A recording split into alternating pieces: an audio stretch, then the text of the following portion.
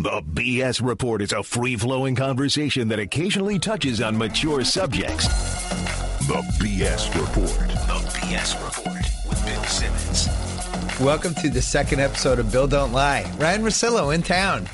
Yeah, it's a bit of a surprise, I guess, for both of us, but it worked out. Great. Yeah. I saw your name on Craigslist. We were shopping for the same. No. Actually, we were emailing, and you said you were here, and I was like, oh, this is perfect. This is not a BS Report. Officially, next week, Bill Don't Lie will have its own iTunes and artwork and all that stuff. It will not be a BS Report, but right now we're running it on the BS Report. Really? I know it's confusing. If you think about the titles, there's the complete opposites. It's pretty clever by you. Well, it was almost NBA holes. But then it was Bill Don't Lie. Under the Grantland thing, because Disney, you know. Well, yeah, but with the BS Report and NBA holes, it makes it sound like I have a poop fetish or something. So yeah, I feel good about Germans do. Germans have poop fetish. And people from Florida. Right. I don't know if you've read the Michael Lewis book, but they talk a lot about that. Interesting. Yeah. Germans. Yeah, it's really weird. A lot of their terminology is based on poop and poop history. I think it's Boomerang. It's a really good book. Dirk Nowitzki. I'll have to ask him next time I have him in the BS Report. No, there's all sorts of. I think they have more sayings for it than any other country. So we're taping this on a Monday afternoon, 7 o'clock Eastern time. So I hope nothing happens in the NBA tonight that'll render one of these points irrelevant. But we were going to talk about the West first. It's insane. I mean, this isn't anything new. But hold on, hot take. Is it that insane? Yes. Think about how many teams are there. Even that good? What about Oklahoma City if Ibaka misses the rest of the season and Durant? Like, are these teams even that good? Okay, I think that if the Oklahoma City thing, which it's pointless for me to say if it all works out, because at this point it's almost never worked out for them heading into the playoffs. Dallas, I think, does some things really well. Obviously, the offense has been different now since they've tried to figure out the Rondo thing, which has been a disaster. But I do think when you look at the competitiveness, and I guess I always look at this from the radio topic thing, right? Where we do this thing with guys that are stars and faces of franchises where if they don't go far in the playoffs, and Chris Paul's the poster boy for this, you start doing the what's wrong with Chris Paul. Yeah. Say the Spurs come out of the West. I'm not ready to say that yet, but the Tony Parker stuff looks better now in the last few weeks. It does. If Golden State doesn't come out, it's going to go, you can't win that way. I mean, people still can't believe that they're the best defensive team in the NBA. People refuse to even look it up. And they're like, no, this is 2 years now. If Memphis doesn't get out, well, do they really score enough? It'll be, Harden, they shoot a lot of threes, but no, that doesn't work. And then you have the Elvis is regular season only. Right, yeah. Exactly. So what'll happen is you'll have like 4 or 5 different storylines talking about the failures of how these teams are built. And what I would argue is that you just have to look at it differently, that's how special this West is, potentially, with this many teams that could lose in first-round matchups. Yeah, I'm still crossing on Portland. I know they won a couple without Wesley Matthews, but I just don't think they can win 3 straight playoff series without Wesley Matthews. He's their tough guy. And every one of those teams kind of has one. That's what Draymond Green is to the Warriors. Yeah. And you talk about Jay Crowder to the Celtics. Exactly. He'll mix it up with anybody. Can I ask you a serious question? Yes. Is this starting to remind you of the 2001 Pats at all? No. Not at all? I can't believe they're this close to the playoffs. Brad Stevens, Bill Belichick, Isaiah Thomas, Tom Brady, Brandon Bass, Antoine Smith. I think they let Thomas do more than Brady did on that 2001 Pats team. Tyler Zeller. Come on. Ty Law. No. They're both named Ty. Who's Jermaine Wiggins? Phil Pressey? Maybe. I liked Pressey. I saw him in practice once when I went to Mizzou. Evan Turner, David Givensy a little bit, maybe? No. David Patton? Givens had a great first down ratio of catches. I don't even think David Givens was on that team. Who were the receivers in that team? Yeah, Givens was a little bit later. Troy Brown was on it. Oh, Troy Brown. David Patton. So maybe Isaiah Thomas is the Troy Brown.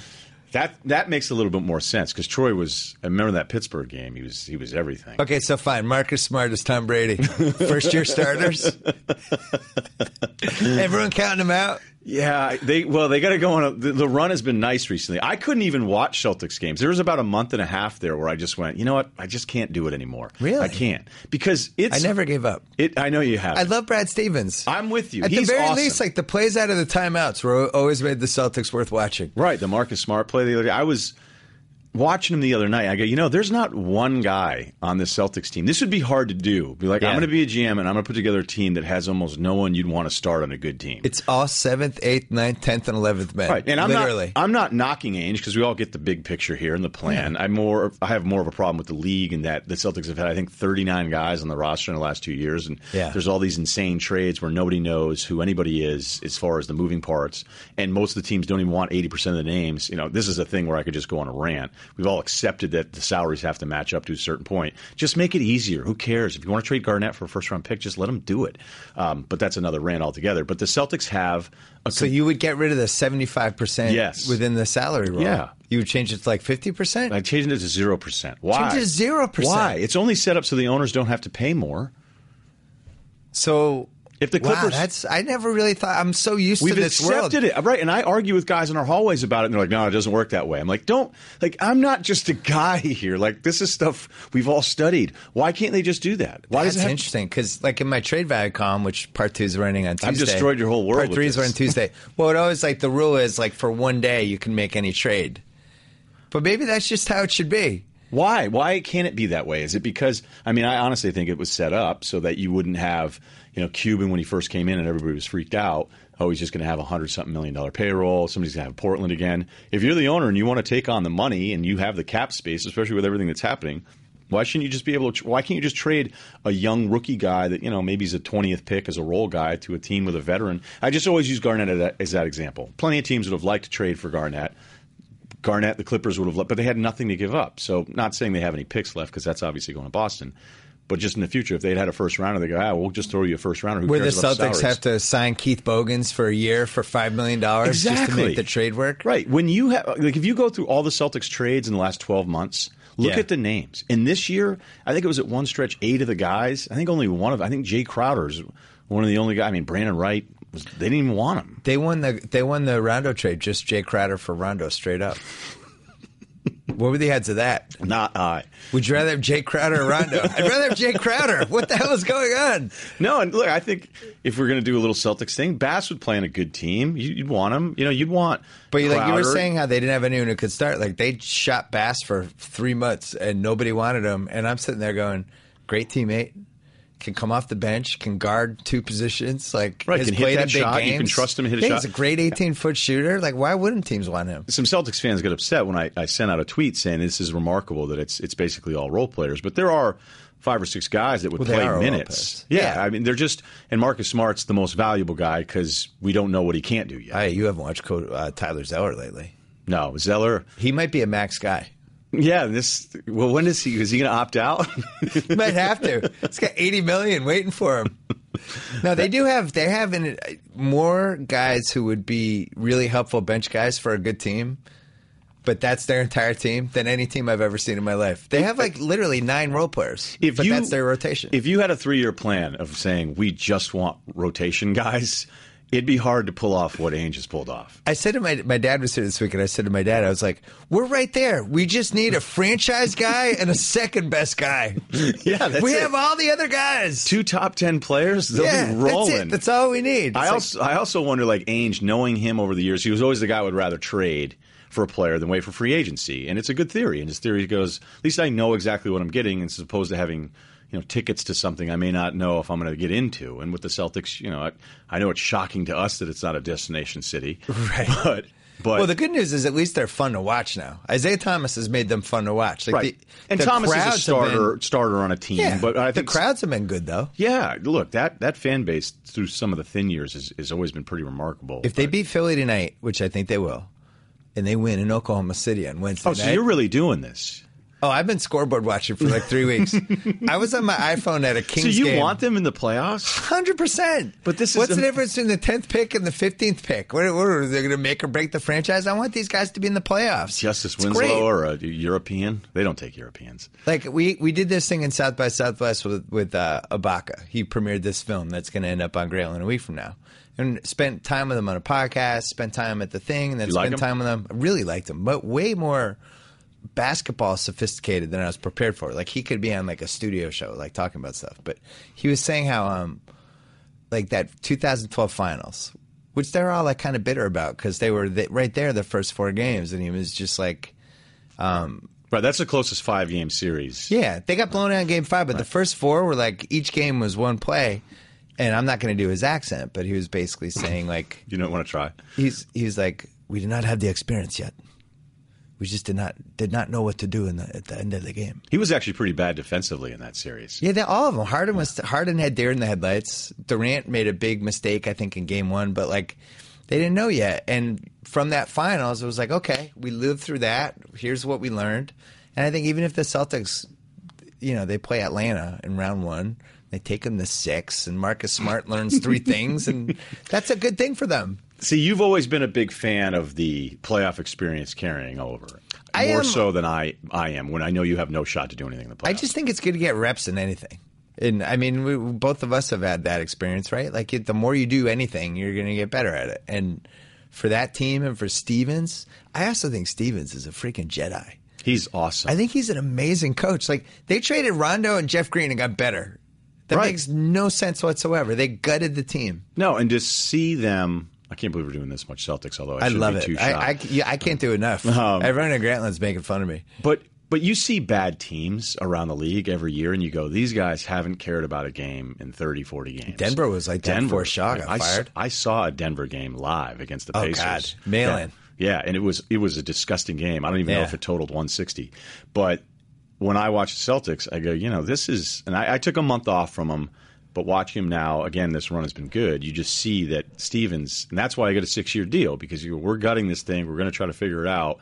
And the team made a 6-year commitment to him, and they have a heck of a coach. It just has to mean one of those draft picks has to hit. But I also could see the Celtics doing the thing a year ahead of time where they go, if we have money now, let's go ahead and do it. Because 2016, they're going to go hard after Kevin Love. Right, and I think that they'll get creative with Kawhi potentially. And all these teams that are going to sit around going 2016, that probably puts you in a pool of more potential losses.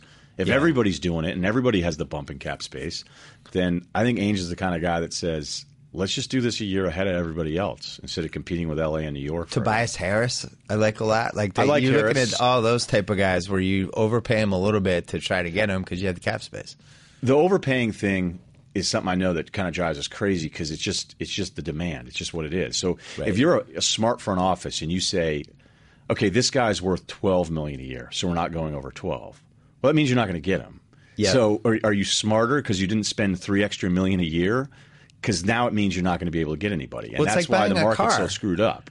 If you're buying a car right now, let's say you want to get a sports car, you're going to buy like a BMW or something. You're going to pay like $60,000.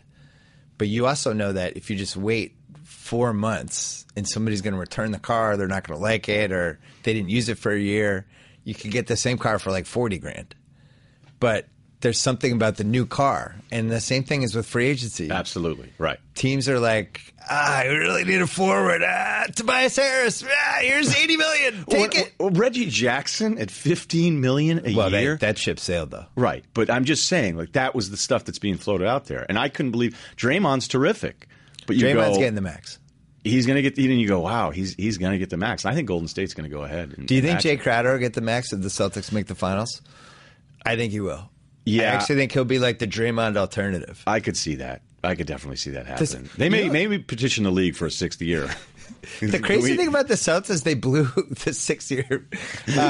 The crazy thing is they blew so many games those first 2 months. Like, they really should be over 500. How many games did they lose in the last minute? Because Rondo has no idea what to do in crunch time because he can't get to the line or shoot threes, which all of us knew, but we didn't want to admit. No, I admitted it. You did? I didn't want to admit it. I love Rondo. Right. See, I was like, no, he's going to be fine. He's just got to feel his knee out. Remember, though, I was the guy living in Boston when they were making the championship run going, Pierce is great, but he's not top 5. And everybody freaks out, okay? And Rondo was always really good, and he was always an acquired kind of taste. You had to watch him to really understand the impact you have on games.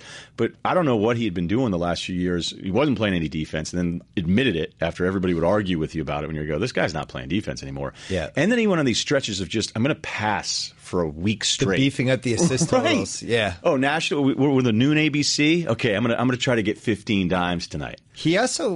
He had high-impact performances that really resonated with people. The Chicago playoff series. Yeah, but they forgot like some of the other low-impact performances, like when the team lost in Game 7 to the Magic in 2009 because Rondo showed up 40 minutes before the game. Yeah, he had a bad series. I believe he showed up late twice in that series. for games. When you get to hear something like that, like how bad do you want to talk about it in the moment? Or did you only hear about Rondo showing up late? No, I heard about that when it happened.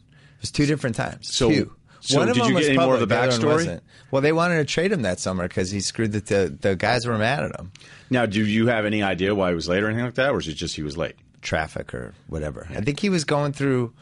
It was like that younger brother in the family with the older brother starting to act out a little bit.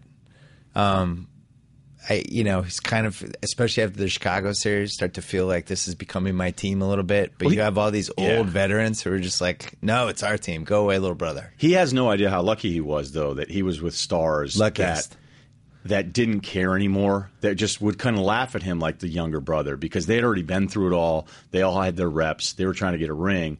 Whereas if you put Rondo with younger stars, that would have been a disaster. But I was hoping for something more salacious. I'd been told once that let's hear it. Ricky Davis was supposed to show up to something in Miami for some event.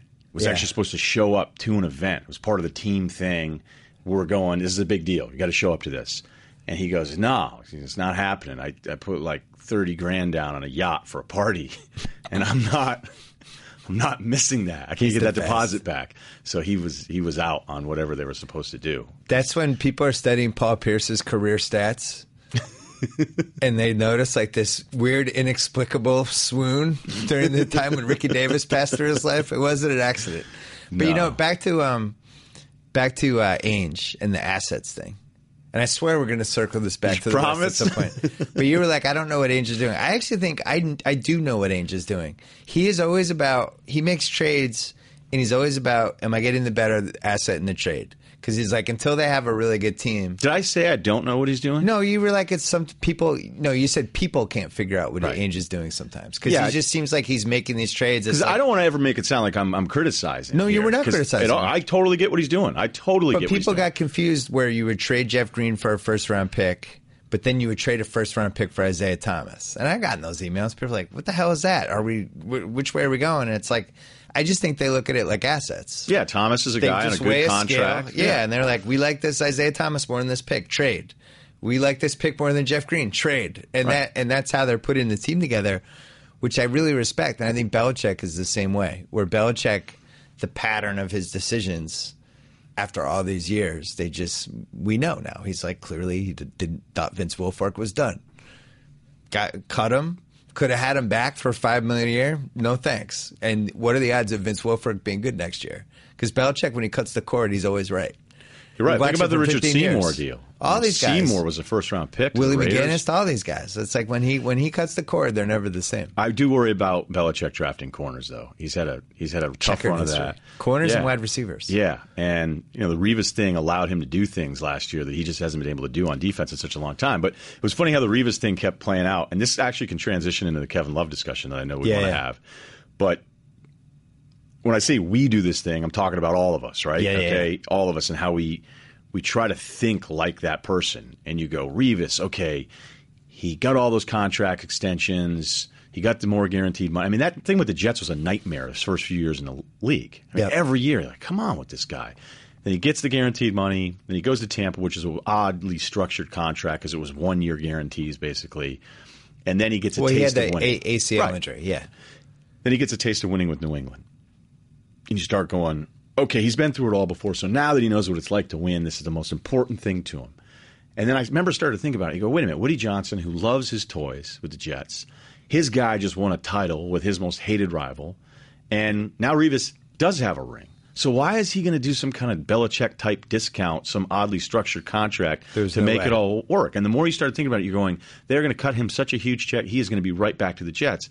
And that's why I think the Kevin Love stuff that we've kind of talked about a little bit, and that what's the scenario? How does the storyline change depending on what they do this year? And I just see a guy that's still in his prime getting benched in the fourth quarter. And even though everything I've heard from Cleveland over the years, the last year more importantly, has been pretty much on point, they seem to think he's coming back. And I'm not hearing that he's not coming back. I just see the situation and go, why would he come back? Well, and also he's not going to say anything to anybody if he wasn't coming back. But the Revis thing, he signed for $12 million. It's a freaking bargain. Belichick, of course, he was going to sign him for $12 million for 1 year, basically. That's the only way Revis is on that team, right? Because if Revis had said, "I want $20 million for 1 year," Belichick has this internal thing in his head of what everyone's worth, and if it goes 1 cent over, he's out. Oh, wait, see ya. I'll do better somewhere else. And it's like they got rid of 5 starters. Shane Vereen, who had 11 catches in the Super Bowl, who seemed like he was really a valuable security blanket, big on pace to be the new Kevin Falk. Giants come in with some contract. Belichick's like, you're out. So he's just always going to be that way. But the Revis thing, I agree with you. I think people forget this. You win a title, it's gravy after that. You just want to win a ring. You don't want to know. I mean, you might want to win 4 rings. You might want to be wired like Tim Duncan or somebody. Yeah, and if you're the quarterback or you're the face of something, I get it a little bit more. It's like part of legacy. But if you're a corner, yeah, and I think he's the best corner in the league. He won. If let's say there was the Emmys for radio, and do they have those? I don't think they do. God, it would be a lot of white guys at the banquet, though. Just be a lot of white guys in bad jackets. And a lot of bad breath. Yeah, I'm like, man, I got to get out of this. A lot of bad breath, just people with chicken wing finger on them. But let's say you won the Emmy Oscars for sports radio. This prestigious thing. You've been building your whole life toward being on that show, and you win it. And then ESPN's like, so discount again? And right. You're like, no, actually, I'm good. I won my award. And now I'm actually done with discounts. I'd actually like to sign for the most money now. Yeah, what if they came down and they go, Simmons wants to trade you for Summer Sanders? And then I go, Summer Sanders. Like, Bill really thinks we get her rolling again, and we're going to move you out. Wow, Summer Sanders. Yeah, I was trying to did not expect her to be mentioned in this one. Good. Huge for a brand. But anyway, I fully supported Revis. He helped win the Super Bowl. We had him in a great deal. He left. Great. Kick his ass in the Jets now. Kevin Love. So you think that means if they won the title, he's more likely to leave, or he's less likely? I don't know. I don't know. I think that it's presented that way where you go, well, if he wins and he sees that he has a core here and he can do all these things, the numbers are still okay. But when you see somebody that was supposed to be, I mean, guys are arguing he was a top 5 player in the league, and he's getting benched. I don't know that there's a win-lose scenario where he goes, well, I won, so I want to stay with this core, or I won, so now let me move on. I think he sees himself going, why am I on the bench for some of these games? I can't do this. I'm a top guy. I'm supposed to be a face kind of guy. Well, we should also mention just how unprecedented that is for the NBA. I mean, I've been watching the NBA for 40 years. This was a guy who was one of the 10 best players in the league last year, who put up a 26-13. In a 30-team league, he's one of the best 10 guys. And they benched him multiple times in crunch time. And it's like, I guess like the only parallel I can think is Phoenix in the 93 finals. They benched Kevin Johnson a couple times because he had was a Section 8 in that series. They put Frank Johnson in. Other than that, I don't even remember a parallel. And I would think he's not one of the best 5 players they can put out in crunch time. Now, I understand. And defensively, the crazy thing with Cleveland on this tear now is defensively they're still not that good. When you look at some of their efficiency numbers, they're still a lot lower than you would think for a team that could win a title, but I'm not writing them off. I just feel like the Kevin Love thing and all the stuff that happened this offseason, it was so packaged. I don't blame LeBron and his guys for orchestrating this stuff. I mean, I know you make the LeBron, the GM jokes, but if you can get LeBron and you can have a good team, then maybe we're in this new world of this is kind of what you do. I know people don't really like it. But it was always that it was the understanding, well, if you're giving up these assets for Love, he's on board after the contract's up because we have a core guy. You can't do the Joe Smith, Glenn Taylor thing either. No, I'm not saying that would happen. Yeah. I'm sure there was wink, wink. Hey, right. If it works out, obviously we take care of you. But I don't think you have to have that call, right? Yeah. If you're Cleveland, you have to have the call with Love and his guys going, if we're going to move Wiggins, okay, and technically another number 1 pick in Bennett, but that's not going to mean anything. Well, you got to know. The number 1 pick was a legit pick. That was the Miami pick. No, I meant Anthony Bennett. No, I'm just saying like they gave up because now Love for Wiggins, you'd get laughed out of the room. Like just 1 for 1 would have no chance. Right. It's funny how wrong we were about Wiggins. Well, you didn't like him at all? No, but I liked him. I thought this is what we do at draft when you have loaded talents like that. Like it's going to be 70% they make it, 30% they don't, or 80-20. And I think the higher you can get with the percentages, the better I feel. And I think Jabari for me was 100%. I know he can be a 20-point scorer.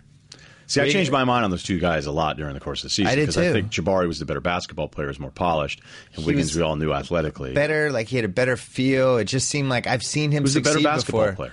Wiggins drifted, and I'd watch games where I didn't know he was out there for 7 minutes, and that to me scared me.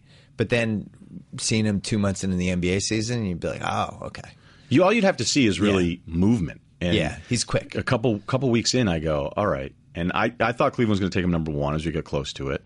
And I thought, all right, I get it. But he had the highest ceiling. Yeah, but if you look back and think of all, guys like us that just love the draft, if you think back of all the mistakes you've made, you usually make the mistake because you just go, that guy's such a freak athletically. Right. And the thing is Wiggins is a much better student of the game than you realize, because you're only talking about a guy that's 1 year out of Canadian high school, and actually he could have been a senior in high school last year. He also had some NBA ready stuff, right? His defense was really good in college. Yeah, the great thing he about could post up from time to time in college, which I was like, wow, this guy's posting up people already. When you think about when rookies get benched, it's usually because they can't play any defense. And yes. You go, if Wiggins' offense is behind, well, it's not going to matter as much because he can go out there and guard guys. And you see him switch. There was that Clippers game where he got switched on Paul a few times. His footwork's just great. He's just great. And he has a couple moves in the lane were just beautiful spin moves that are way ahead of what his age is. And he was a little bit of a hard dribble, 1-2 dribble guy, and then the kind of step back jumper that people didn't really love. But the thing we can kind of forget sometimes is when you go to be a pro and you care and you just get to work on all that stuff and refine it, where you don't get to do that as much in college. It's pretty clear with him, the light is clicked. And by the way, you should never be getting benched in the T-Wolves, no matter how bad you are. So he was never in a spot, once the trade went through, you had to worry about minutes, especially with other injuries. One other great thing happened to him, though, and I haven't heard anybody mention this. Cleveland gave up on him. Actually a good thing. That's a little light under the old ass, It's like, hey, cool, we're getting LeBron. This is great. No, actually, you're not going to be a part of it. He didn't want to play with you. That's good. That happened at the right point of his life. I also thought he really handled those 6 weeks with the right level of class and kind of dignity, Like he was twisting in the wind. He's doing press conferences for Panini, whether he's wearing a Cavs jersey, but we think he's going to get traded. And that went on for a little while. It really there. did. And it was the kind of thing where it wasn't a what if, it's when is this going to be announced. It felt like a character builder a little bit, though. Yeah, and he handled it really well. Minnesota, of course, took a dig at Kevin Love. Yeah, I know. Because they had to. They go, he's going to be here forever. His family's moving up. Do you think, I do think and I'm writing about this in the trade value a little bit, but the minutes LeBron has played, because he's over 40,000 minutes now, there's really no track record of anybody being good at 50,000 minutes. Like, once you hit that number, it's over. And I do wonder if LeBron saw that was like a we have to win now trade. Right, but I don't think you keep Wiggins. Okay, but it's easy to say that now after we've seen Wiggins. But if you're LeBron, no, I wrote it at the time. I thought they should have kept Wiggins. I think that Wiggins for Love trade would have been there in February. They weren't getting a better offer than that in Minnesota, and I would have made sure Wiggins wasn't a superstar. And now, what if they get him in camp for a month, and it's like, oh shit, what do we have with this guy? We can swear on this? Yeah. Oh. You can totally swear. Drop an F-bomb. Feel good. Spread your wings. But what if LeBron fell in love with him after 2 weeks? That trade was sitting there. It was. And I know what you're saying. And it was funny, too, when all the Love pursuit was going on. What would Belichick have done? He would have signed Love when he was 32 for the minimum. For $5 million a year? Belichick would have kept Wiggins and seen it. This sounds really good out loud, but you're dismissing some other factors, and you were still competing. GM LeBron. Okay. And even though the Celtics stuff, it was always great when it would say the Celtics are no longer in the running for Kevin Love. And you go, oh, thanks. Okay. Appreciate that. Not quite sure what they were going to do there. Our pick poo-poo platter was it working for you? Daryl Morey has decided to pull back on the rights of Clint Capella for this potential lighten Kevin up the Love. D-League. Right. Everyone lights up the D-League. He's really lighting it up. Yeah, but when you look at the D-League numbers, I love when so-and-so gets called up and he can't.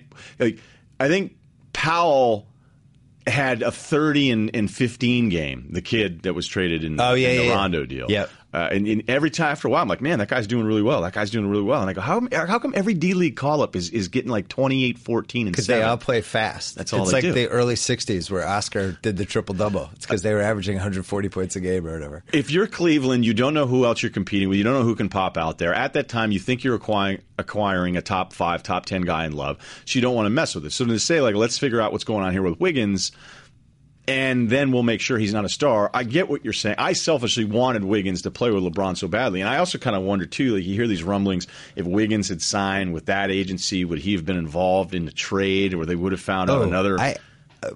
I'm just going to say it. I don't give a shit. I think that was like 70% of it. I think LeBron and that's Paul why you have that whole side. I think Wiggins turned those guys down, and those guys are like, all right, screw this guy. If he had signed with Rich Paul, or if he had said, I'll move with Rich Paul, I bet Andrew Wiggins is on Cleveland. I totally believe that. Tristan Thompson didn't get traded. Tristan Thompson did not get traded. Was he in the Sports Illustrated letter? He might have been. He was a guy they were looking forward to playing with. See, I think they should have kept haggling with Cleveland to try to put Deion Waiters in that trade. Although maybe at that point everyone in the league knew Deion Waiters was forbidden fruit. I don't know if everybody was down on Deion. I certainly wasn't. I just sold my condo on Waiters Island. I lived in the same neighborhood with Zach, and all of a sudden we were even up anymore? Zach and I had the only 2 cars in the neighborhood, and we were like, "This is terrible." Zach sold his, and then I sold mine. He hasn't been any good with Oklahoma City. He might not be good. His destiny might be good stats, bad team. Yeah. He's gonna have a nice little run on Philly next year as they're tanking again. Because but see, you know what? That's a fair thing to ask about Kevin Love. Is he a good stats, bad team guy? Yeah. He might be. DeMarcus. The only problem is they don't post him up though. Like they don't use him right. I watch the Cavs. I'm like, he's not Channing Frye. But some nights when I watch him too, when they space him and then he gets the catch and he's in a better spot to take a 3, and his shooting numbers have been better, but it's weird with him. He'll get this catch and his up fake is really good. I mean, he's got all those little tools and all those little tricks, but you go, why are you up faking when you had it wide open on the catch from one of the best passers I think in the game? he's rusty now, though. I think when you're in your own head and you're not playing the way you were used to be playing. So do you have a problem with GM LeBron? If this is what it costs to get, so if he wanted to go to the Celtics, the move for them would have been to trade Tristan Thompson immediately. You can't have Love and Tristan Thompson. They weren't going to trade him, so that's a Rich Paul decision. And then giving Verja that extension when he hadn't played 50 games in a row in like 10 years. He's a glue guy. Was that? He's a glue guy. But that's an expiring contract. They could have traded for something. So if he was, GM LeBron did not do a good job. Okay, so you can call out the moves. I think GM LeBron got fired in like November.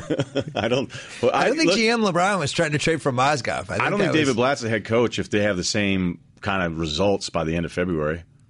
See, I'm going to get in trouble. This is one of those moments that whatever I say next is going to be pulled out in a blog excerpt. And that happened the last time we sat down and did this. Misinterpreted all that stuff. But I had friends that went to that Spurs-Cavs game, and this isn't the first time I've heard this.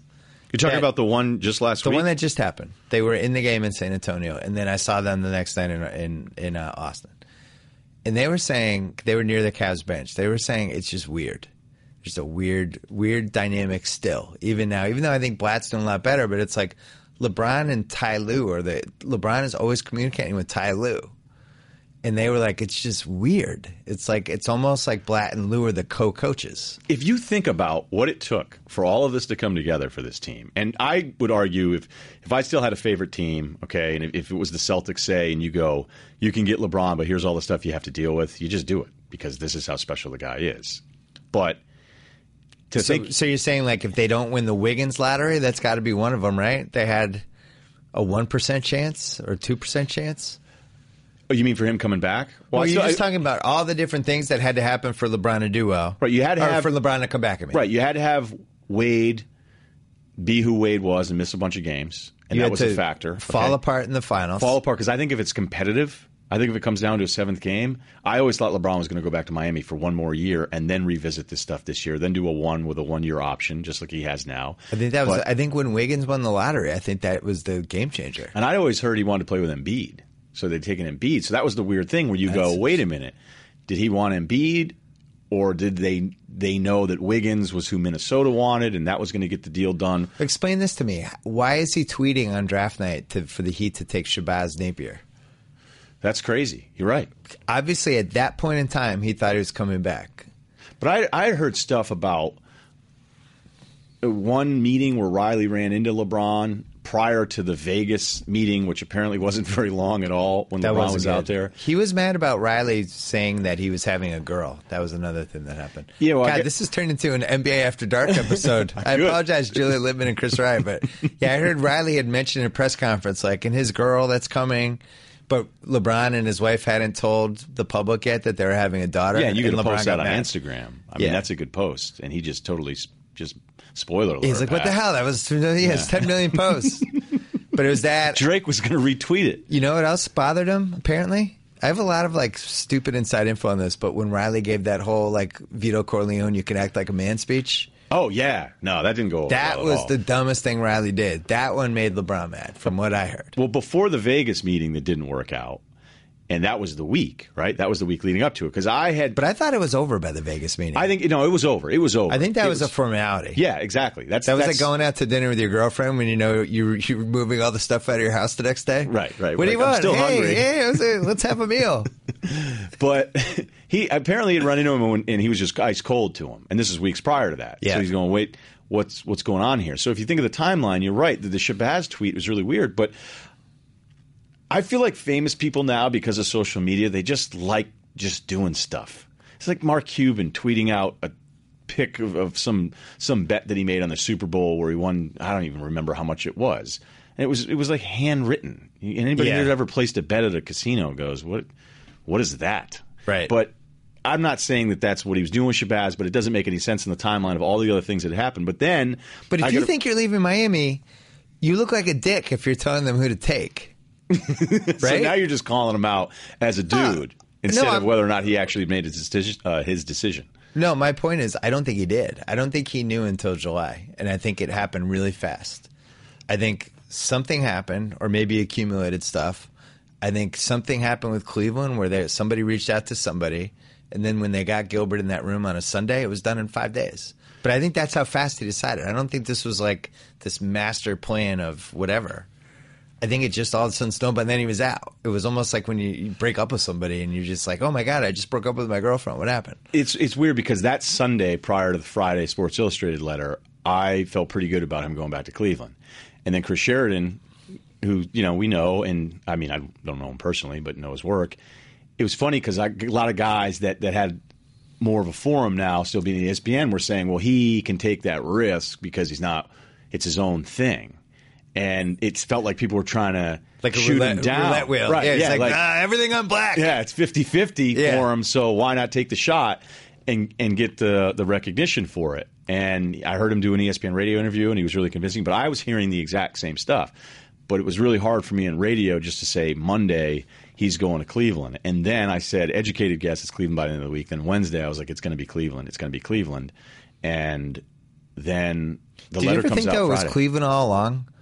Like to the point where there are all these little tiny signs over the course of, I don't know, the season that maybe it was headed that way? There are people that will tell you that, right? I don't believe that. Because the Shabazz Napier tweet alone makes me think he didn't know. I really think the Wade thing had a lot to do with it.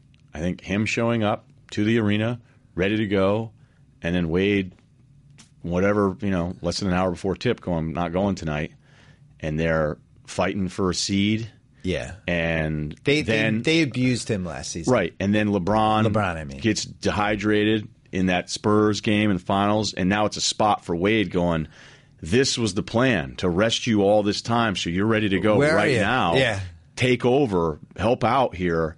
And then it didn't happen. Now it's always turned me, like I've become, since you and I started talking about the Wade thing and how he has the best gig in sports, because all anybody does is talk about the sacrifice and how he had to hand the team over. Well, he handed the team over to the best player in the league, okay? So it's not that big of a deal. Right. And everybody respects you, and everybody knows you have the ring before him. So when LeBron's throwing up 2, Wade's always throwing up 3. And it was genius. It was one of the great genius and he never took the chess hits moves ever. Because when he wasn't playing well, it was because he was hurt. He was amazing in 2011. I thought Wade was awesome. I actually thought Wade might have been better than LeBron. Oh, I'm not denying how great this guy's been. No, but I think part of it was like when he convinced LeBron to come, I think he thought he was a better player in the moment. And then he's like, and then eventually when I get older, LeBron can carry the load. But I think when his body started breaking down right after that first year, it was never, and that's when it shifted, it felt like. But could you blame anybody? He had to have thought about it. He had to have thought about being back in control. If we go to Cleveland, we're going to get to do whatever we want. It's not going to be that way with Pat Riley, which seems a little ridiculous. But if a team's willing to let you just do whatever you want, then I can understand why he would want to go back there. But they just got so run out of the building against San Antonio. And the shooting numbers that San Antonio had are just something you just don't see. I knew when they started Ray Allen, they were done. And you were in there, too. You were in the building for it. I was. And you could sense that. I remember you talking about it going, this is kind of a weird vibe in here, right? I said, I remember after Game 4, I said, I thought the Miami fans made a big mistake leaving that game early because I didn't think we were coming back. And that was the 2-2-1-1-1 that year, right? That was the first time they were doing that? What are we talking about, 2 years ago? No, this year. Oh, this year. These last finals. They lost Game 4. They were down 3-1. Right. And all those Miami fans left with like 8 minutes to go. And I think I said this after the game. I'm pretty sure I did. Like, that might have been it for the LeBron Wade era. Like, they should have stayed and given Neil a standing ovation. Yeah, because I didn't think we were coming back. I just thought, like, I was talking to different people that I trusted, and just what I was watching with my own eyes, I was like, this reminds me of Detroit LA. And I said that on TV too. It was like everybody keeps waiting for this to flip, but Detroit LA 2004 never happened. It never happened. It was like they had figured out worse. this other team and it just got worse. Right. And that's the history of those kind of series. But I may have wagered a lot of money on San Antonio in Game 5. I don't know how many studio analysts have ever bet on a game they were doing, but I might have been in at San Antonio in that last one. I might have stepped in. That's not even insider intel. That's just smelling the room, man. I might have stepped in. You can see stuff in person. Also, that's San Antonio, and this is why I haven't counted them out for this season yet. Because it's just a hard place to play. They have the best fans. They do. Their fans affect the game the most. They have the most normal people in the stadium still. Golden State has great fans, but when they get to round 2, round 3, who's going to be sitting in the good seats? Rich people.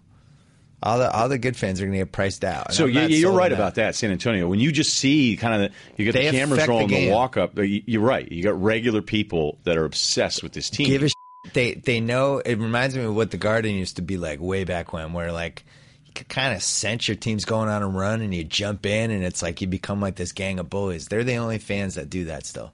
Miami, actually, I was shocked by how decent. Miami was a bandwagon crowd when it was going well. They were actually really good. Like LeBron would feed off them, and they had a little bit something going. You start playing that, and I think the Celtics have a crowd like that. Yeah, when I was there, Isaiah Thomas, the way Jay Crowder in the corner. Jay Crowder. So who are you picking to come out of the West? Because I think we had the same NBA Finals matchup before the season started. If Kawhi can make threes, which he hasn't all season, and he might have a really messed up hand. But from what we've seen from Parker the last 2 weeks, I think they now have to be taken seriously. And I'm tired of losing to the infrastructure.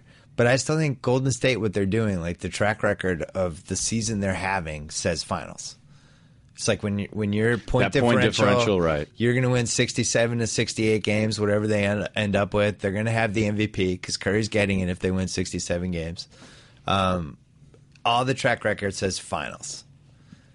But the team, the Oklahoma City in round 1, if they're healthy, I think is a real issue. But I don't think they're going to be healthy. Yeah, why would we say they're going to be healthy? Because why? It's just, do we know if Durant's healthy? No. And even when they're healthy, okay, so say Durant and Westbrook are back.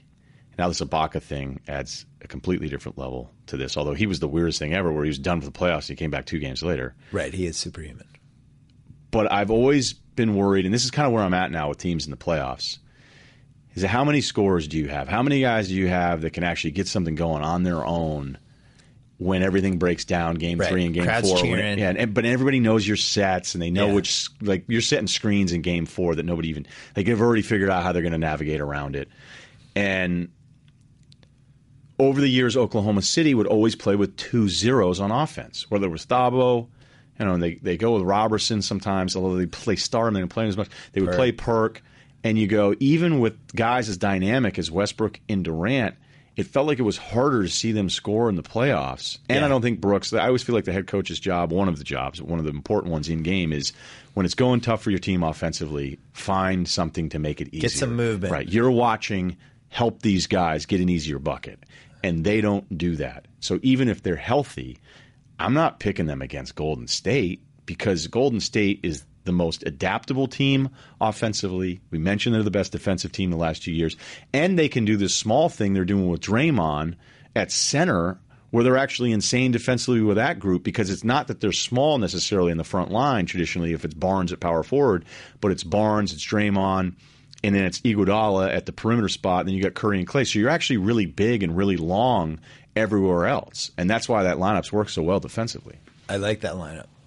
The track Livingston, record, you can play him. great bench. Then you can play Curry off the ball, and they're running some stuff where Curry's catching it, and you're going, oh, this is why my shooting numbers were insane 2 years ago. Harrison Barnes is back. Right. Yeah, after playing with 4 backups all the time because Mark Jackson refused to ever play him with the other guys. And I love that Golden State had the guts to go, Mark's done a good job. We have turned this thing around, but we think we can be better, and there's some things here that we really don't like, so let's go ahead and make that move. And I think a lot of organizations would have gone, okay, even if we want to make a move, year. We can't do this because everybody's going to kill us. Mark's in the media. By the way, Oklahoma City did that with Scott Brooks. Let's be honest. Well, I think that's a front office. He does everything we want him to do move. Right. That's exactly. It's like baseball now with these managers. I can't believe he still has the job. What you just laid out with Golden State, with the ISOs, with the Mark Jackson, this to me is the fly in the ointment of Cleveland. And I know everybody's going to be like, "Oh, Cleveland's going to make the finals." Of course they are. Kyrie's, but like, it's all 1-on-1. And when they're going against Atlanta, and did you watch that Atlanta game? Yes, everyone's just counting out Atlanta. I'm not. I don't know who Atlanta, I'm picking right now, but all the stuff they did in that game, it's like that's all going to happen in the playoffs. They figured out what to do on all that stuff, and the argument made them go 1-on-1. The Cleveland argument in that one, if you look at the schedule, is that where they were coming in and what Atlanta had rest wise. But I'm with you on Atlanta. I'm telling you today, if it's Atlanta Cleveland in the West, or that would be weird, in the Eastern Conference Finals, I don't know who I'm picking today because the Atlanta stuff is real. I'll tell you this much: if Atlanta's like plus 300 in that series, I know what I'm betting on. Because I think that's a dead even matchup, and I don't like betting on ISO ball. How do you have this gambling problem and still have all this money? What are you talking about? I win when I gamble. That's why I have it now. But the Kyrie's the X factor. Because when your second best player could just win a game by himself, that's a freaking X factor. Does anyone finish at the rim in more probable ways than he does?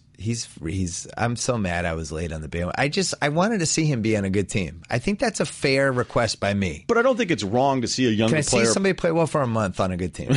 Just 1 month. But when you see Kyrie, it was funny because he goes, "We don't need LeBron," and then a couple years of getting beat up and not even tasting when you go, "Yeah, we send him back." But the Kyrie thing is different because we've all had to change the way we've looked at point guards. And I still have buddies that are arguing about, well, he's not a true point guard. You go, let's just stop talking about it. The league, the GMs don't talk about that anymore. They go, who cares about it? Well, you need at least one person who's aware of the greater good. Right, Harden, for all the stuff he's putting up, that guy is a fascinating offensive player because of everything he sees. He makes you need somebody who uses the team correctly. Right. And for Cleveland, they have LeBron. And I think they figured out now how to use Kyrie in this kind of, all right, this time you score some points. Oh, he's hot. We're going to ride you. And other than that, he doesn't really handle the ball that much. Because there are a lot of guys that are quick. There's a lot of guys that can get an angle. But most of them can't finish at the rim when they're undersized. And Kyrie does this thing. He shows you the ball and he pulls it back. And he comes on the other side of it. And you just go, he just finished that? Yeah. And it's all he does all night long. And it's honestly, I think it's the most important part of his game. But and when he can go like 8 for 8 from threes, right? Because his 3-point numbers have been insane. But if you get back to Atlanta, and I'll admit, the beginning of the year, I mean, it's always hard, right? It's always hard to figure out when something's new. We've seen regular season success. Sure. Doesn't translate to anything more than that. Sometimes you need the extra gear. Yeah, they're smaller up front with Horford and Millsap. But again, now that Horford's healthy, people are seeing how special this guy is. He's incredible. You look at some of those defensive numbers and what he does for them, and he's so smart every play. But most of the stuff you're watching every night is all high ball screen and some variation off of it. I mean, sometimes somebody will run something more complicated. A lot of like taking advantage of a lazy defense or somebody making a mistake or somebody checking out for a second, and all of a sudden there's a layup. Or the Thunder leaving Perk in to roll with Horford or Millsap, and you go, if I'm at home watching this. But that's what's so tough about Atlanta is that when you're having your bigs out there with Horford and Millsap, and those are the screen setters, T can get to the rim, and he's all pretty their dudes good. can. So can Schroeder. Right. Schroeder's he's one of your irrational confidence guys. I love that guy. He has to be, right? Oh, he's the best. Yeah. He might actually be the starting point guard this year. But he was going. I went to a Clipper game. You love him. He went at Chris Paul, and it was almost like he wanted to get in a fight with Chris Paul. Like he's like, I'm going to really put myself on the map. I'm going to get Chris Paul to punch me. I was like, the kid's like 19. I met him at the German, Combine. loves poop. Yeah, loves it. Was obviously going to go with that line in a second, but you beat me to it. But I met him at the Combine. Remember he had that weird thing, and you go, you ducking out of this? You teeth? You know, what's going on? He was like, nice to meet you. Nice to meet you. Just wasn't getting into it. But if you go high screen with Teague, who can get to the rim if he has the angle off the screen, if they don't play it right. And then you have Horford and Millsap, who can catch and finish because they're just more mobile bigs, usually more mobile than who they're going to be going up against, or they can both pop and hit a shot from the outside, and then you have the corner action. If you have the guy drive off the screen and the defender sags, and now it's 1-on-2 offensively, and then you have corner shots because somebody else has come off of them, that's going to be hard in the playoffs, is my point. Right? That's still going to be hard. But you left out Korver, too, who is this just Percy Harvin X Factor, or what we wanted Percy Harvin to be, where when he's on the field, everybody's like, oh, watch him. You know, everybody's flipping and pointing. And you forget him for a second, and all of a sudden he just made another three. I love Korver, and in today's game, he's appreciated. He's appreciated now. Hasn't been as good as he was before the All-Star break, but no. But in our childhood, Korver's the guy where you go, oh, we got Korver. Oh, well, he's Randy Whitman in our childhood. Yeah, but see, the great thing about Korver is that Korver is big enough that he doesn't kill you on the other end. Right, That's he's a not very like, underrated part of his game. Not like a 6'1" dude. Yeah. I think Atlanta's going to be interesting, and the Celtics are going to be there. And I love that you don't want a lottery pick. Why? It's you're just burnt. It's You're burnt from Duncan. Spots. You're burnt from Odin. Well, I just think once you get past the 9th pick, I think the odds of finding somebody from 10 to 17, it's a crapshoot. Yeah, but Chicago. Look at last year. Chicago traded 2 picks up for McDermott, and one of the picks was Nurkic, who's better than McDermott and is a better asset 9 months later. I mean, that was the difference, though, of a team going, we need to add another scorer. We need perimeter scoring. That's a trade Belichick would have made. Yeah. Belichick would have made, you're going to give me 16 and 19 for 11? Sure. Done. I'm in. Nurkic. I'll hit with one of those, too. Nurkic has been great. We have a lot of badass. He's the only untouchable on Denver. I know. I love when we go, everyone's available except for Nurkic. I know. The other guys feel so great. I would have been trying to trade frantically for Fareed. I think Fareed on the right team is going to be a monster. You want to already be good, on the right team. I want to like on 42, 45 win team. I want to add Fareed to that team. When I came out here and did the first part of the trade value special, which I think was a year ago, because the second part it really came was. out. We did that. We taped that on February 8th. I think so. I think Kyrie Irving's still moving up. He's moved up 21 spots. That was the day of the Rondo trade. Yeah, that was the show. It was great. So I had a Rose topic with you that we never did on the show, and you had Rose where you didn't even put him in it, right? Didn't put him in it. Oh, 42 the next 2 years. Okay, and this is before the most recent injury. 42 million? Yeah. His contract the next 2 is at 42. I'm just off the top of my head. But what I was going to say to you on that, we'll just say it here, is that never underestimate new owner syndrome. And that is with Rose. Sacramento? Well, do they still count for new owner system? Or I think just so. Dumb owner system. Yeah, I think we can still put them in new owner syndrome. Denver's not necessarily that. Panic owner syndrome. But what if Denver said, hey, let's get our medicals to look at this? And they go, Jesus. It looks better. Hey, it looks really good. I mean, I can already read the newspaper. Scenery. We get Rose in here. We've got a star. We get to put Rose with a jersey. And, hey, all this new TV money's coming in anyway, so who cares about his 42 million? What are you thinking, like Lawson and Fareed? Lawson and a piece and whatever. Lawson and Gallinari? Gallinari, if he ever gets right, man, look out. Gallinari is going to end up on the right team at some point in his life. Player. He's like, the funny thing about Denver is they have like 7 of those guys. I'm still They're dumb all enough going to end up on the right team. Dumb enough to think if you had Bargnani in the right system, Stretch four, like off Kelly the bench. Olynyk on the Celtics. That's how. If He's in Brad the Stevens had perfect ever gotten system Bogdanovich, yeah, he really is. Kelly Olynyk on any other team is Bogdanovich. Actually, I ran into Olynyk out once. Yeah, he was just very polite. There's no great story behind it. He wasn't dressed up though. They put a preeminence on chemistry With the Celtics. Yeah, because I think how do we get back to this team again? Every decision. The audience is thinking that You're not buying. Before we go on a full breakdown of the Celtics offseason plan, they could be 15-6 in the last 21 by Wednesday. What do you think of the Rose stuff? You don't think that there's one owner that could talk? Look at these guys. I mean, Lakeup, who has now shown that he's won't more, be Golden State. I think Denver's a good candidate. Obviously, it won't be Golden State. No, Denver's a good candidate. He maxed out David Lee because it was new. Hey, I got a team. Let's go do something. I mean, Cuban, for all the love he gets, he gave Rafe a ton of money and wanted Dennis Rodman to live in his guest house. So when you're a new owner, you cannot help yourself. So who are the new owners? Well, you guys in Milwaukee are pretty smart so Philly far. Move. My guys? Yeah. Well, you broke the trade. Broke the. I'm not saying they're your guys, but you broke that ownership thing. I did. I was with those guys. You didn't get enough credit for that. I'm not getting enough credit either when Atlanta goes for $1.1 billion, which I've been saying for 3 weeks. Milwaukee, I was with those guys until they did the MCW thing. I don't think Kidd would trade for Derrick Rose, though, because I think all the – you know that the players, they kind of know. It's like how animals can smell when another animal's dying. Like they have like a scent. I think the other players have that smell.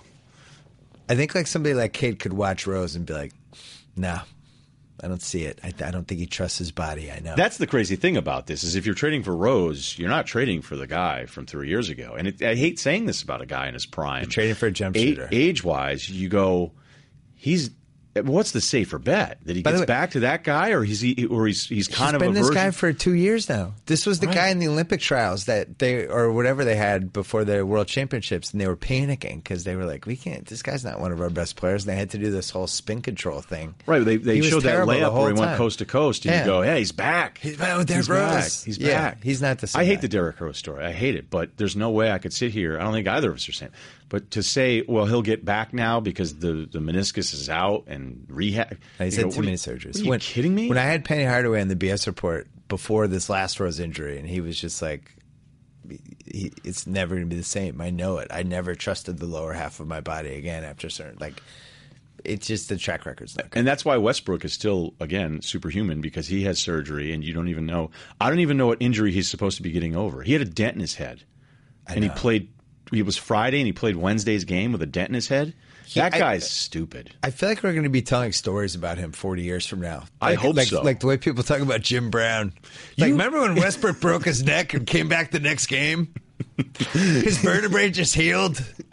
I think he was a sniper, but I'm not sure. Remember when Westbrook's leg came off and he put it back on? He played the next night. It's all going to happen. He'll be the only starting lineup figure with pieces that you can take off of him. I know. I would just never rule him out. Kids still buying starting lineup? Is anyone going to get that reference? No, that's over. Okay, they're all on eBay now. You had the greatest line I think I've heard about Westbrook in going back years. And that is, and there was even a time for me, I think it was that Memphis series, that was an insane series years ago, where you go, what are you doing, man? And he still has it. He's never going to lose that part of it. That Portland game that they lost up there a couple Fridays ago, I watched the end of it. The numbers were sick, but he just went down and he's going 1-on-5. But you can't take that out of him. You can't ask him to do that and then ask him to be all the other things. It's impossible. And you had this line, you go, his mistakes are so kind of in your face, glaring and obvious to anybody that's watched basketball that people hold that 10% against him and ignore the 90. Right. Yeah. It was a great line. The 90% versus the 10%. And the 10% just really stands out with him. I think there's certain guys like that. Rondo now is no longer a 90-10 guy. I think we thought he was, but he's really now like a 40-60 guy. Because like when you have Sacramento's going to sign him. I think the Lakers are going to sign him. I think that he's a Laker waiting to happen. I think that was done when they had breakfast at the I thought that breakfast didn't happen. The Broadway. Oh, it happened. Yeah, I think Rondo's going to the Lakers. And I think it's going to be a big mistake. And I think the way basketball has gone, and I've written this recently, if you're point guard or your guard or whoever, if it's somebody who's if he's a guard that's one of the most important players in your team and he can't shoot foul shots or get to the rim or make threes, if you can't get to the rim or make threes, you're in major trouble. And this is why I didn't like Reggie Jackson. It's like, what does he do? I'm looking at his free throw attempts. He doesn't really have any. He's a 32% three-point shooter, so what do I have? I have long twos? Like, we've already done the 10 years of research. Long twos don't work. Yeah. You better be able to do one or the other. And this is why I love Isaiah Thomas. Threes and layups. That's where basketball is going. Got to be able to do one or the other, and if you can do both, you're in good shape. A Thomas type, though, some coaches, scouts types will tell you playoffs, more aggressive traps. Yeah. They just hate the smaller point guards. We saw it. They played a good team that shut him out, that shut him down. I can't remember what it was. It was, Golden State. Fourth quarter, they just figured out. They took the ball away from him, basically. He couldn't do anything. I forget. Wasn't there a DJ Augustine playoff series once, too, or just I remember he just got trapped. You go, oh, okay. It was the different. Chicago Indiana series last year. Yeah, it was. Yeah. And you just go, okay, this isn't gonna. Wait a minute. Or Chicago, Washington. Chicago, Washington. No, it was Washington. Last year. I mean, freaking Randy Whitman figured out how to stop DJ Augustine. I remember I used to like Washington. This year. Yeah. When your coach has to be above us of C-. I don't think Wall's right, though, right? Wall hasn't looked Doesn't right. matter. They're so poorly coached. But I thought there was enough offense there. See, I'm now more of an offense guy. I mean, you can't be terrible on defense, but I'm more of an offense guy now. And that's what's crazy about Dallas is that the one thing you would bring a point guard in to do, and they were rolling offensively, and now they bring in the guy that you just described, and you go, this isn't going to work, and they're not going to re-sign him. Well, full circle back to your initial point about legacies and storylines, because this is what Barnwell likes to write about this for football, where football is turning the sport where somewhere between 5 to 7 teams starting in the month of January, any one of those teams can win the Super Bowl. And each game comes down to one play. And it's like you look back, Detroit easily could have kept going. Dallas could have easily kept going. Green Bay should have won. Still can't believe they lost. Baltimore easily could have beaten the Pats. Seattle came within one play of beating the Pats. So 6 teams could come out of that season and say, it could have happened for us, but this happened. And I think the West, I think you're right. I think the West might end up being like that a little bit. Golden State's in the best position to succeed because they have home court. They're going to be tough at home. I think Curry's going to – 7-game series, Curry and Thompson will win 2 by themselves just by shooting. That's exactly how I feel about it. It's so hard to beat that when you have that. You look at Dwight and you go, okay, I know nobody likes him anymore, but you think if Houston and Memphis meet up, you're going to be thrilled you have Dwight. But when I look at Golden State, I see all these different scenarios and you go, I can see him matching up with this team. I can see him matching up with this team. I see him going small. Memphis I can see him play Curry off the ball. But Memphis hasn't been playing well. Bogut feels like a maintenance thing all year long, just to make sure he's okay. And if he's good to go, you can't guard Zebo or Draymond Green. That's the one guy in the league he can't guard if you also have to guard Marc Gasol. But that means you're just going to have Draymond set up, or you run some stuff for him where you make it brutal for Zach to chase him all over the place. Right. So, and Zach is the kind of guy, like, I appreciate him more and more watching him just because you go, he's got zero lift. He goes right into you. I know. He's this lefty. He has every single trick in the game. And I think I had a tweet, and I know it's always awesome when people reference their own tweets from the past, but or when the sports network runs the tweets under highlights and stuff. ESPN Why do never we do that? They never run any of my stuff. I try sometimes when I'm just locked in on a Saturday. I go, what would be an ESPN-y type tweet that they would retweet on the bottom line? And then they'll retweet Marshall Henderson stuff, who's like one of the most hated athletes ever. And I go, Marshall Henderson's getting retweeted, and I like work. I'm 20 minutes up the street. Why don't they retweet good tweets though? The tweets are always like, Marshall Henderson said, "Whoa!" It's like that needs to be in the ticker. Dwayne Wade said, "Good luck." My favorite is when we had one of our guys read that they were like, if LeBron James tweets about anything, we're like, okay, wait a minute, we're gonna have to. The king has weighed in. We're gonna bump Mike and Mike. We're gonna go. Well, that wouldn't happen. We got to do some live coverage of LeBron's tweets here, and then one of our guys reads it. And live coverage of tweets. And it said, LeBron's watching somebody else. And it's always great, too, when the stars are kind of at home tweeting and they're watching the package just like we are. And they're like, Jared Bayless going ham. And one of our guys read it. Because nobody knew what ham meant. Or congrats to Klay Thompson.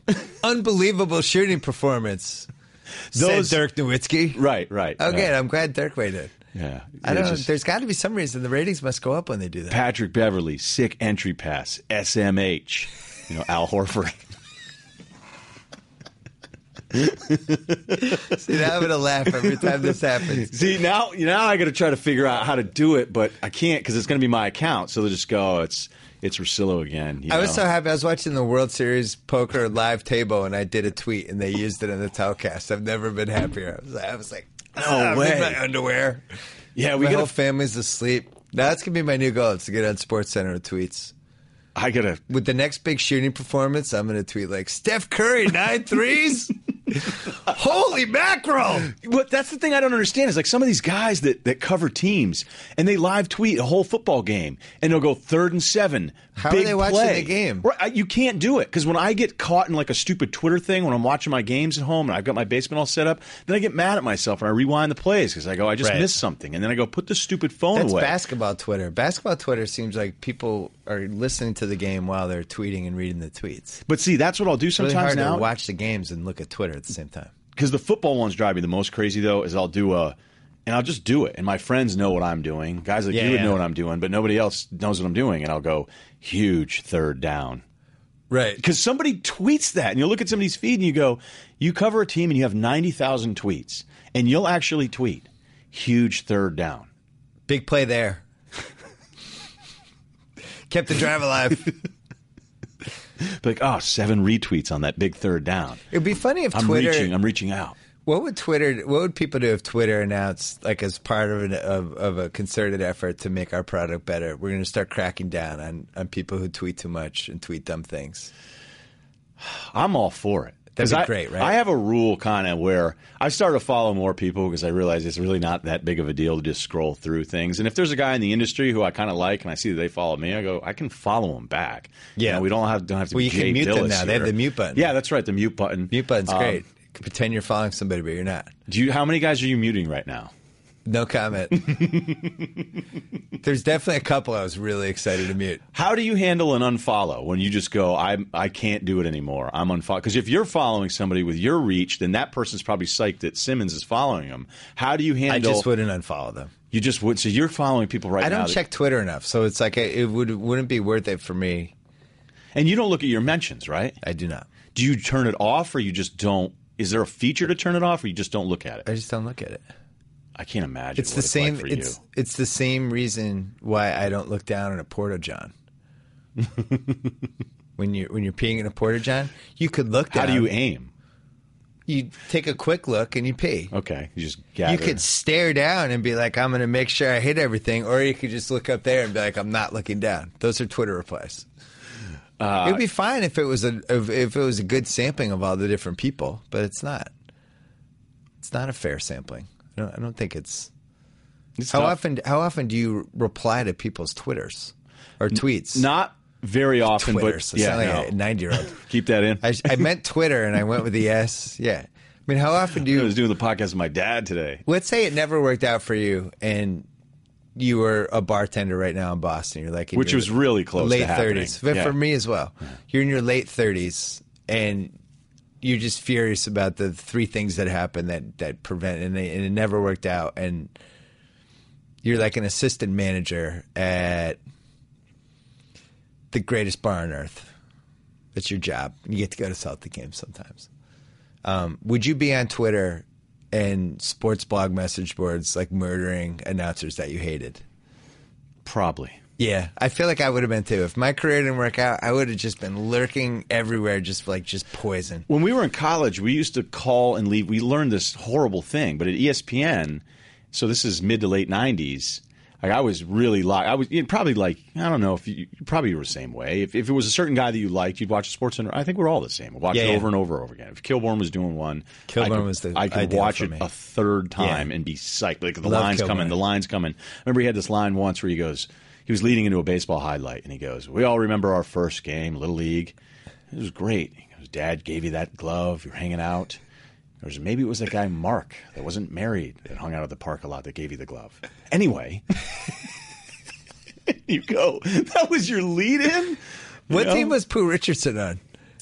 Minnesota? Minnesota, yeah. Wasn't it? I remember one night Minnesota played somebody, and I was at a bar, and I actually left the bar because whatever time the Sports Center was coming on, I wanted to be there for the Sports Center just because I was so excited for him to do the Pooh Richardson highlights. Remember when Yeah, Kilgore Pooh, doing just Pooh? scream, There was scream. like this year-long thing. So anyway, I'm sorry to interrupt you. No, but not your Vetus, not my Vetus. He's our Vetus. So you used to So Kilgore was bother- my guy. Yeah. So, but here's what we learned: if there were guys we didn't like, we would leave them voicemails because you could get to their direct voicemail.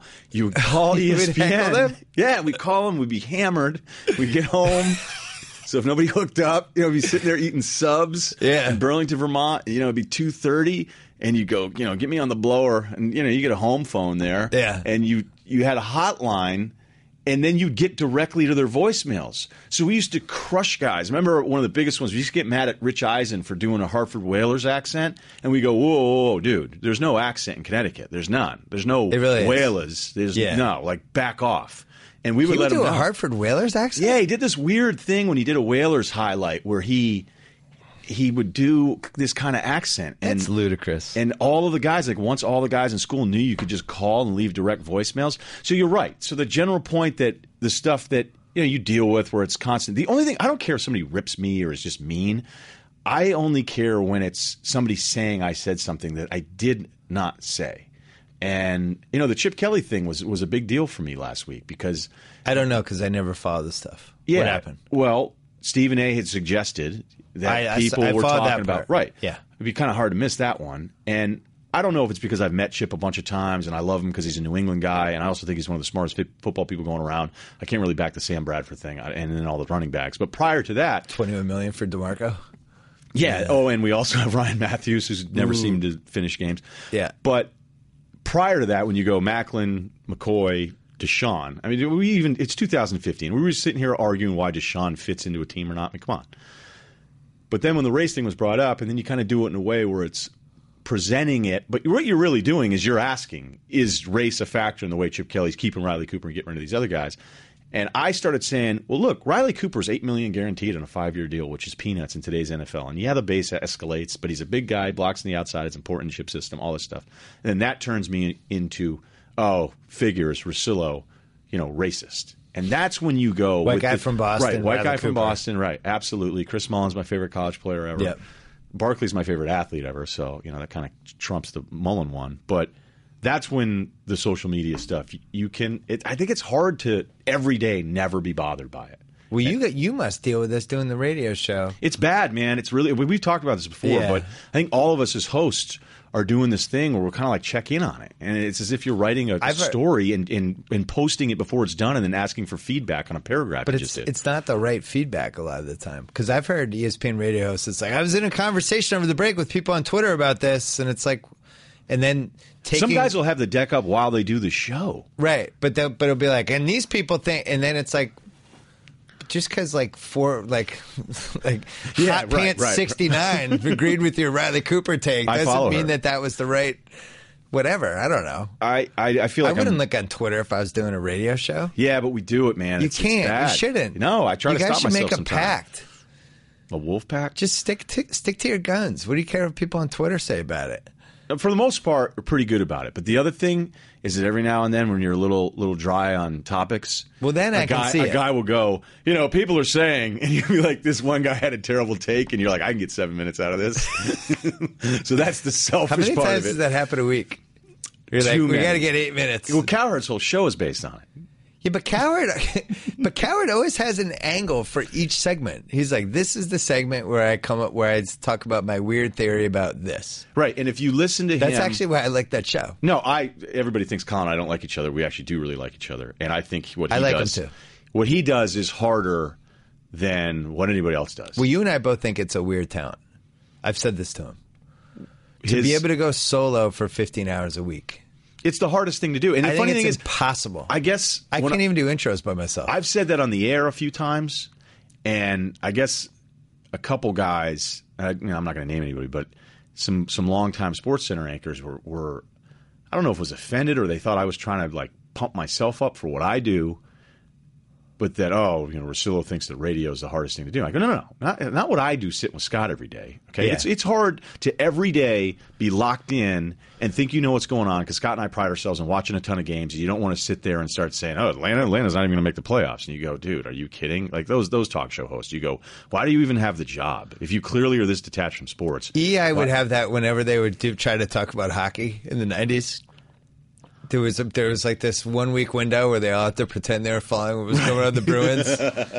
Well, as long as Andy Moog's gonna, They go as far as Moog will take them. It was they don't say these hockey cliches. You knew they weren't watching. So whenever I think about Cowherd, I go, I did a lot of solo over the years, and the industry's getting away from it because it's so hard. It's so hard to find guys that truly are for 3 hours a day without any gimmicks, just to be interesting. So what Cowherd does is the hardest thing, and some people took it as me somehow insulting other elements of it. And I go, you know what? I've done a bunch of different things. I've never really been the traditional anchor, but I've had to anchor stuff. I've had to write for a deadline, which is brutal. I've had to do analyst work, which is the easiest thing to do, really. I mean, if you care about watching the game for 2 hours, you're sitting in a room and then you go out on the desk, like figure a few things out and point it out. But Cowherd's awesome, but he has insane theories, and he and I argue in the hallway all the time. Yeah. He has insane theories, but he goes in every show thinking, these are the 10 insane theories I'm going to say today. I think that's a talent. You have to kind of have that weirdness in you to be able to say every day for 3 hours by yourself, I'm gonna be worth listening to. I mean, I've had segments where I'm by myself halfway through it going, you're terrible right now, dude. You're awful. Stop talking. Well, it's like 2 minutes in, with 5 minutes to go, and you went down the wrong path with some, and then you got to sell it. Coming up, I'm going to explain to you why the NBA is like Seinfeld. Right after this, and you come back, it's like, so the Spurs are George Costanza. It's like, no, this isn't working. Oh no, he's got 7 guys to go. Oh God. Tiago Splitter's a lot like Banya, and here's why. Please, just audible. Yeah. Can a trade happen right now? Yeah, because your producer's going, all right, we got to go in another direction. You're like, I got all these index cards, though. I wrote these down in the break. I haven't even gotten to a lane yet. Look, my first tryout, and this is a long thing, but I'm not going to do it here, but I got laid off in Boston. It was awesome because I turned down a couple other gigs. I was going to stick around at the station. I was finally going to be able to pay my bills, Yeah. And it was like, wow, I'm going to make, finally a decent amount of money, get a new car, because I was broke, man. Broke in this business. And they were so dirty to me. It was Sporting News. They, like, here's your contract. Here are the terms. We're psyched to have you be a part of this. A month goes by. The papers never show up. And I call, and a guy, I'll never forget, he started waving a stack of papers in the phone in the background. He's like, it's right here. We're just crossing the T's and dotting the I's. They were the worst. And a week later, I get laid off. Yeah. And it was the greatest thing that ever happened to me. Now I'm freaking out because I finally thought I was, actually going to be able to pay bills, go on a vacation, when you're not making money in this thing, it's bad. And I went down to ESPN and I tried out and I did 2 hours solo. And they asked me, they go, have you ever done solo before? I go, yeah, all the time, man. Never had done it. So I would never be able to do it. I would lose my mind, and I think it's a really boring, weird too. talent. But I always judge all radio shows by, am I jealous of the points they're making? Do I hear a point every once in a while I wish I had thought of? Is there an angle? I'm different. I'm not saying I'm normal. I'm just like, no. Did somebody say an angle where I get mad when I hear a great point about something where I go, I should have thought of that. Yeah, so you're absolutely right. I judge everything by that, and it's like, if I'm listening to a radio show and I'm not hearing any points that I wish I had thought of, I'm not going to listen to the show. I think it's weird to listen to a show that you don't like, or hate listen. Yeah, like hate listening is just a weird. Driving your car, you're going to hate listen to a show. It's just weird. Just I'm turn not in the a channel. bad enough mood yet. Let me get something that'll really bum me out. These guys are going to make me mad. But I think a lot of people in Boston would hate listen to the radio stations. Absolutely. I think people hate listen to Felger and Maserati.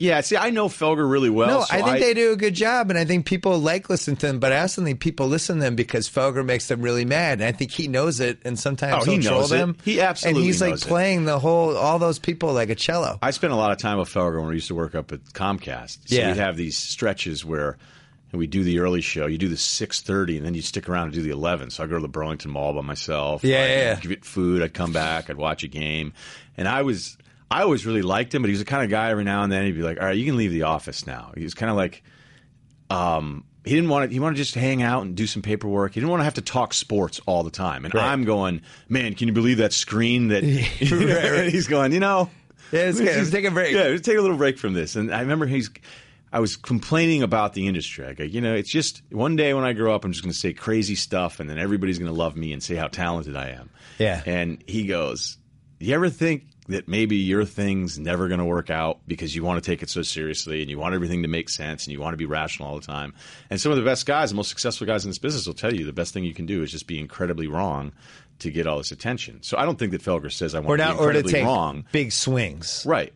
I think he's the guy that goes, is that can I get a show out of this take today that's against? And it's so easy to do it in Boston too. When you decide to be, even though he's been there forever, he's still seen as the outsider because the guy was in Wisconsin.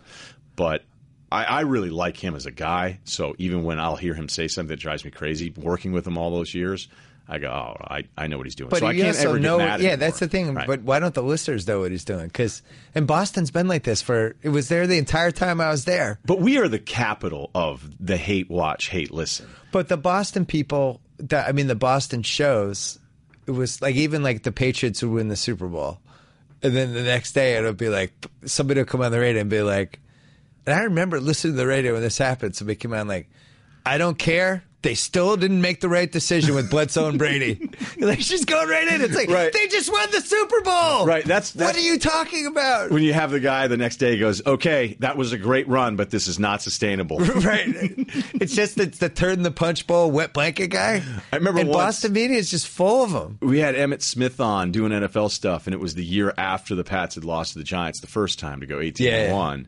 And he came on and he goes, I think the Patriots learned that attack offensively needs a little bit more balance this time around. Yeah, okay. You're going, what are you talking about? They went 18-1. Okay, they lost on 2 ridiculous plays in the same play. They were pretty good. Yeah, but the connection that I think you and I have, and I'm not from Boston the way you are. I lived there. I'm from Massachusetts, but you logged like your that's kind of where I post college. 8 years I was there, maybe, or you need to be there in your 20s to really get it. I feel like when you're smart. 26 to 33. Yeah, I'm trying to think about it on the top of my head because the first 3 years I worked at ESPN, I drove back and forth because I wasn't doing it every day. So I'd live in a hotel down there, then I'd come back up and get a million parking tickets because I was parking my car at 4 in the morning on Common Ave, so that was fun.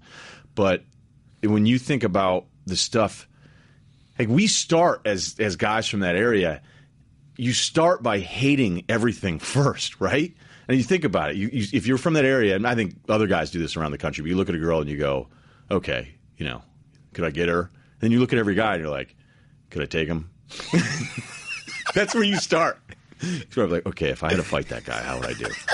And then you go, okay, this is my friend Todd. And you're like, kind of a big neck.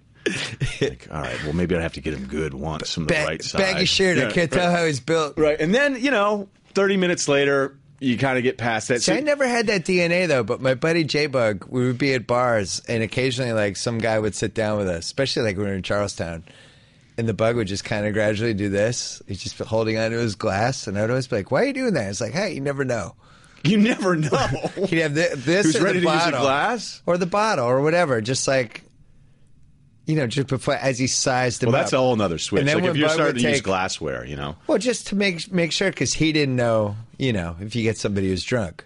Yeah, but you're when smart. He took the you're hand smarter off than the I am. So I've somehow never been really cold cocked or punched, but there's still time. There's still time. We can go out tonight. Bill Don't Lie is wrapping up. I think this is it. We just did 10 minutes on the Boston radio media scene.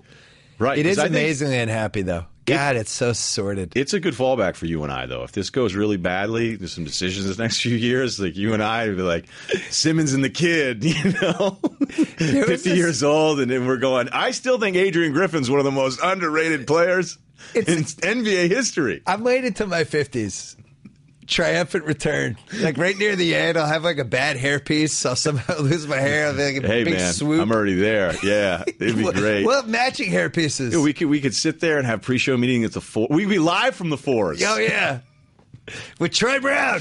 Get ready for Bruins training camp. Now, what current Patriot would be on that show now? Oh, okay, yeah. You got to think of them. It'll be like Dominique Easley 20 years from now. I could see Stork, center. That's a good one. 7-8 year career. Gronk will be on. Gronk will be a legend by that point. I feel like Gronk's going to have more opportunities. Zolak's not negative, right? Isn't Zolak like half decent from a positivity standpoint? Yeah, I feel like I'd like Zolak if I lived there. I like Zolak as a guy. I've met him a few times, and I think he's great on the broadcast because even though he's an incredible homer, it's so passionate that it feels a little more genuine. Whereas I like that. Some of the NBA nights where you're watching League Pass, you just go, like League Pass, bad team, home announcers selling you on the future is the bane of my existence right now.